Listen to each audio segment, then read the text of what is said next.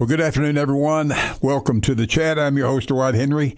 Glad you could join us today, and I'm very happy to have in studio with me my longtime friend and pastor of Carthage Full Gospel Church in Carthage, Tennessee, Jackie Dawson. Jackie, how are you, sir? I'm doing wonderful. How are you? I'm doing good. Thank you, buddy. I know you made the trip down here, and it's you never do know what you might run into on the interstate, but you got here just fine. Got here fine. Got here just fine. That's great.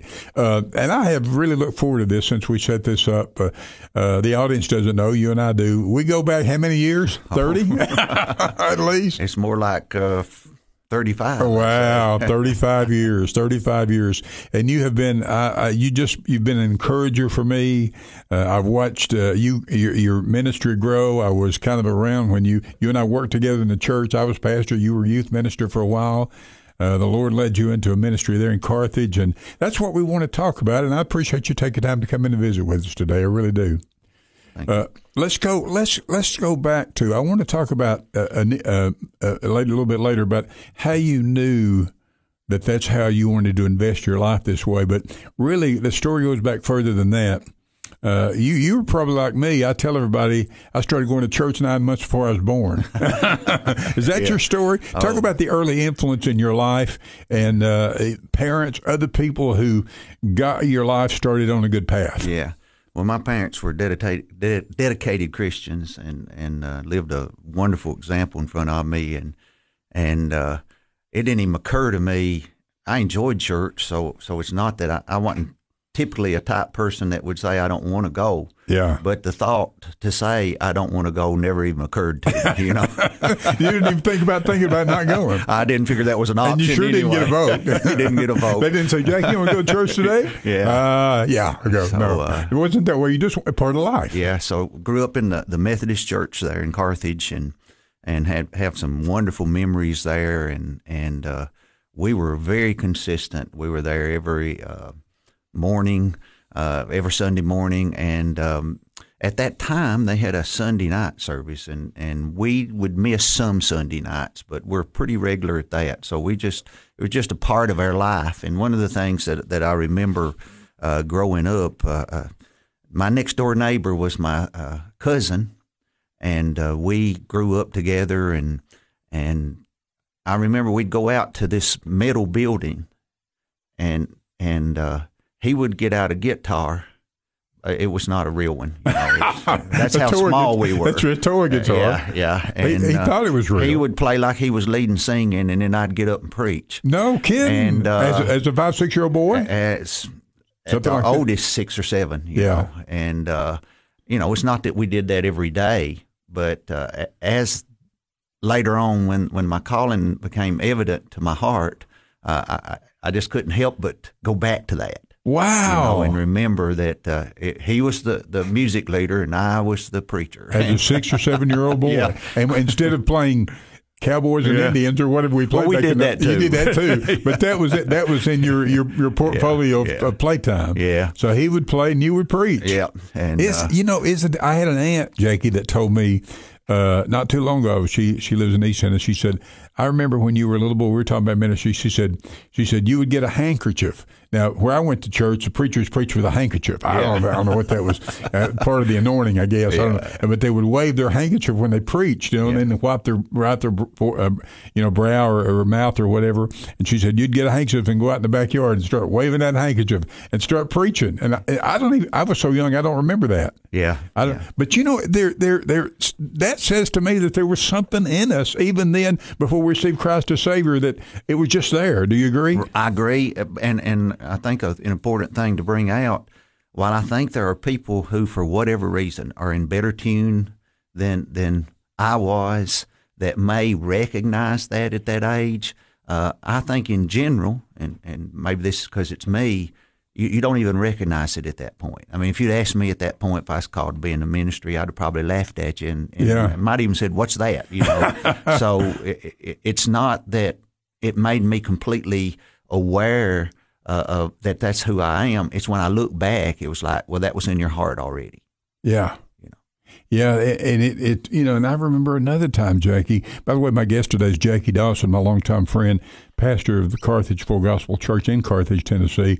After I became a Christian and got saved, my dad was disabled, and my pastor took me under his wing, and he'd take me with him. My very first University of Tennessee football game he took me, and he had his son was walking in front of, he and his son were side by side walking up to Neyland Stadium. I never will forget it. And I was walking behind him. I was kind of short and had shorter legs, and he was talking to his son George, and he said, George, he said, now I'm in the ministry now, and I understand this a little bit. I got some understanding of it, but he pointed back at me, and I'm a teenager. I'm 13, 14 years old. He said, no, but when Dwight's in the ministry down the road, he's going to understand it better than I do. Wow. I don't know what it was, but I don't know what he was talking about when he said, when Dwight's in the ministry. I said, what? That's not what I'm going to do. Yeah. But he knew it, Jackie. Right. Did you run across other people who knew it? And as you were growing up, did other folks see that in you? Or I know they must have, whether they said anything or not. Yeah, I can't really think of any specific instances, but I do know that people would encourage me. And as I got a little older, we were a part of a church, a storefront church. And it wasn't, they made me a leader. In the church? In the church as a 16, 17, 18-year-old. And so evidently, people were recognizing it then. And I wasn't, at that point, I felt a call to the ministry, but I did not necessarily feel like it was going to be to preach. Yeah. It's just that, Lord, here was my heart. Lord, what you want me to do, that I want to do. Yeah. And so. Do you remember the time and place when you said, yeah, God, I know I've sinned, forgive my sins, come into my heart, be my Lord and Savior? Oh, yes. I never will forget it. Now, the exact date, at that time, I hadn't been taught to write it down, but I do know it was in the spring of the year, and I was 9 years old, and at a Methodist revival, and a preacher came in. At your home church? At my home church. Preacher came in and began to preach the message, and it was kind of cool. I was very shy. You wouldn't think I'd ever be called to be in front of people. And so with that, he said that if the Lord's knocking on the door of your heart, you need to receive him in. And I would never have been so excited in my life when he said, but you don't have to come forward. You can do that tonight at home on your own bed. Praise the Lord. I couldn't wait to bedtime. Is that right? And when I got home that night on my bed, I got on my knees and I said, Lord. Wow. Hey, we're going to pick up the story right there. My guest today on the chat is my longtime friend, Jackie Dawson, pastor of Carthage Full Gospel Church in Carthage, and we'll be back with more in just a moment. Hey, we're back on the chat. I'm your host, Dwight Henry, visiting today with my longtime friend, Jackie Dawson, who pastors Carthage Full Gospel Church in Carthage. And, Jackie, you were telling us about the time there you were in the church, your Methodist church in a revival, and the evangelist said, if God is knocking on the door of your heart, you receive him. You don't have to come forward necessarily, but you can do it on your bed tonight at home. And you just stated you could not wait to get home to go to bed. Yeah, that's right. Well, tell me what happened when you went to bed. Well, when I went to bed, I got down on my knees on top of my bed. And you're a teenager, or maybe not even 9 years old. Oh, 9! Wow. Got down on my knees and I said, Lord, I repent. I'm a sinner. He had talked about that. I need your saving power. Would you come into my heart? And there was really a drastic change in my life. I mean, at that age, in the 60s or early, that would have been, if I was 9, it'd been 1970. But at that age, alcohol and drugs was not a part of none of the things that you deal with now. So I wasn't getting in trouble at school or anything like that. But I was headed down a path. I would use cuss words and some things like that, and it just went away. Yeah. Just dried up, and I no longer wanted to live that way or be that way, and so it was just an immediate change. Not that I'd gone far down that path, but I was definitely on that path. And you knew, Jackie, and I don't put words in your mouth. I'm reliving, as you speak, I'm reliving how I felt when I was. It was the end of vacation Bible school.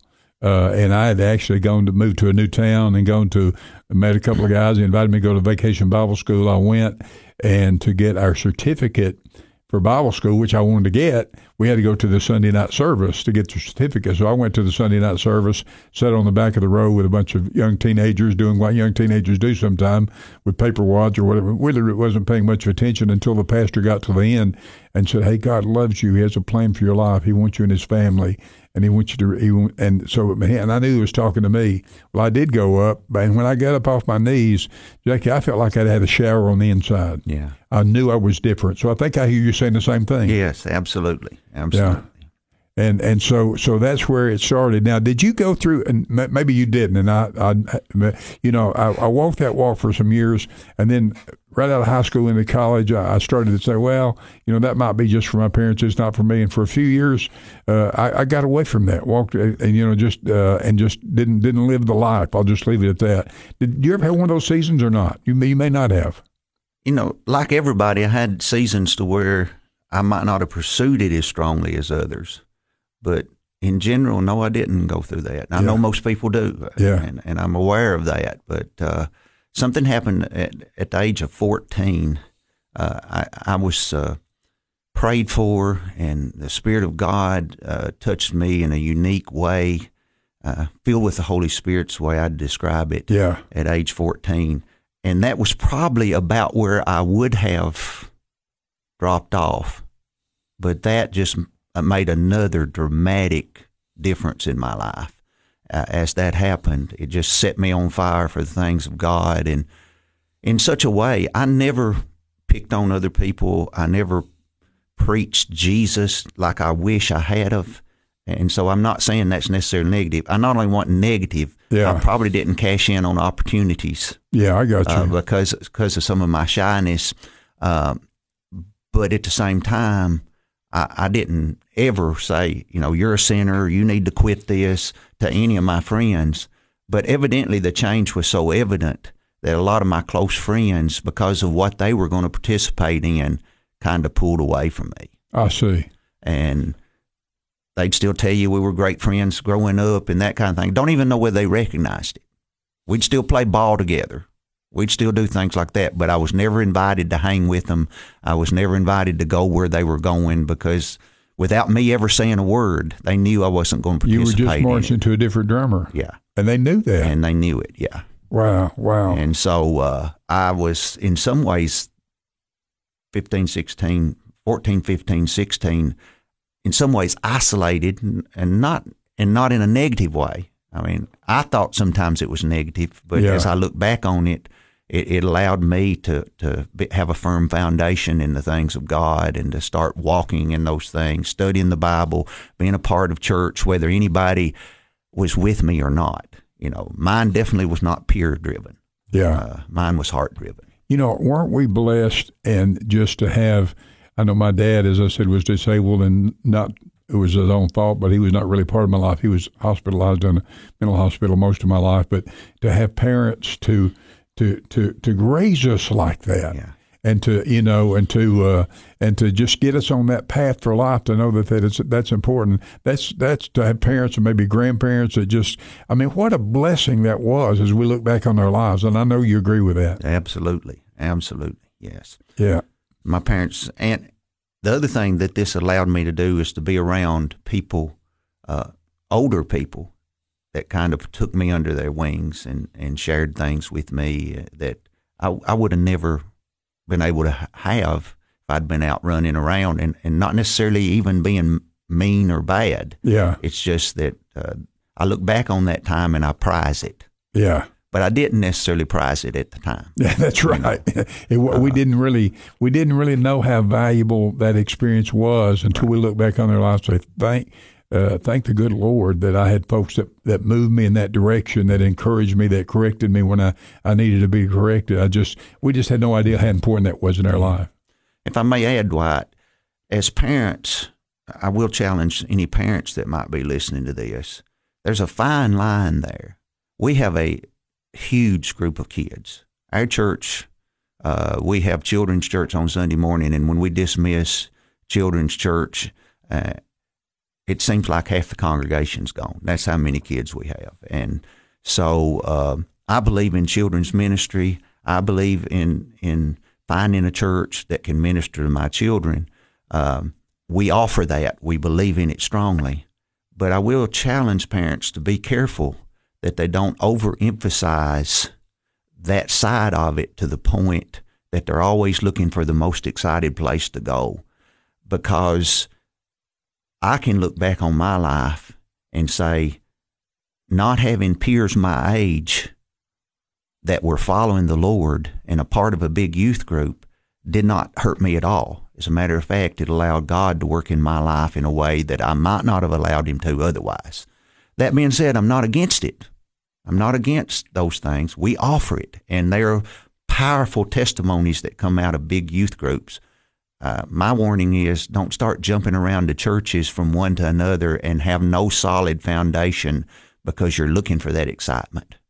Wow, that is so rich and so powerful. It really is it's more than entertainment, isn't it? A lot more than entertainment. And that's part of it. I mean, that's not to diminish that, but boy, that's good. Hey, my guest today is my longtime friend, Jackie Dawson. We're back with more of The Chat in just a moment. Welcome back to The Chat. I'm your host, Dwight Henry. Happy to be visiting with my longtime friend and pastor, Jackie Dawson, pastor Carthage Full Gospel Church in Carthage, Tennessee. Jackie, we've talked about your influence and you're becoming a Christian, and you mentioned that even early, 15, 16 years old, the church you're in at the time, even before you had a real sense of direction your life was going, they saw something. Somebody in the leaders in that church saw something and just put you in a leadership position. Yeah. Talk about how that happened. It just happened. I'm sorry. I wish I could give you a little more information, but it was a small storefront church. Yeah. And at that time, today we are an independent, non-denominational church, and in today's times, that's not really thought much about. But when we did that, there must be something wrong with you when we were a part of that. So we never really got beyond the stigma. Probably several reasons. I don't blame any person or any one thing, but we never were able to overcome that, and eventually the church closed down. But, the church you were in at the time. Yeah. And that was funny too. When we had to shut the church down, it was kind of humiliating because I was on the board, wound up on the board, and I was 18 or 19 when that happened. And here I am trying to close down the church. You know? Never will forget. It was funny. I told the Lord, I said, Lord, I'll do anything you call me to do. There's just one thing I don't want you to ever call me to do, and that's to start another church or to be a part of the main leadership of a church. I don't want this anymore. This is humiliating. Anything else, I'll do it. Anything else, I'll do it. And what happened? And that's what he called you to do. That's what he called me to do. And I want to get into that. But, let's come back to that, Jackie, because there are people listening right now. And I was talking to somebody this week. Well, we don't go to church right now. We were in this church. We got disappointed. We're in this church. We got hurt. And you had that very disappointing experience as a teenager in a leadership position in a church. But as you look on, and I'm not saying God did that. I'm not saying that at all. But I'm sure that you might say that that experience God used to take you where you are now, as a part of your growth experience. Am I right about that? Yeah, and if we allow the Lord to, this is something I believe, if we allow God to, He will change our heart before He asks us to do it again. And I went through that process. Yeah. I went through a time to where, and I didn't know for sure what I was called to do. I said, Lord, I'll lead singing. I'll do whatever you want me to do. And I was even willing to be a pastor, but if I was going to be a pastor, I wanted it to be somewhere where somebody else took care of everything, Yeah. And I do think there was a healing process. I discovered through my studies and through a pastor out of Huntsville, Alabama, the message of grace and how that this walk is not about us. It's about Him in us. Wow. And I never will forget one day somebody asked me what grace meant to me. Yeah, that's a good question. And there's some definitions, preach on grace, love grace. I think grace is what saves us, but it's more than what saves us. It allows us to live the Christian life. But to me, the thing that the message of grace changed my life in is that it gave me the freedom to fail. Oh, I love that. Because I was uptight. My nature was be sure you're right. 1, 2, 3, aim. Yeah. 1, 2, 3, aim. 1, 2, 3, aim. And if you're sure you're right, shoot. And I still have a few of those testimonies, things in my life to where I do that. But I was uptight, not because I was a bad person. It was all honorable what I wanted, but I couldn't stand failing. I did not want to fail, did not want to disappoint people, did not want to disappoint myself, did not want anything that was not successful to be tied to my name. And as I began to learn the message of grace, I began to understand that no matter how bad I messed up, God was able to do more with my mess-ups than I was with a perfection. Wow. And that allowed me the freedom to start another church as the Lord put that on my heart, because if I failed, I failed. I either missed God or it was part of my path.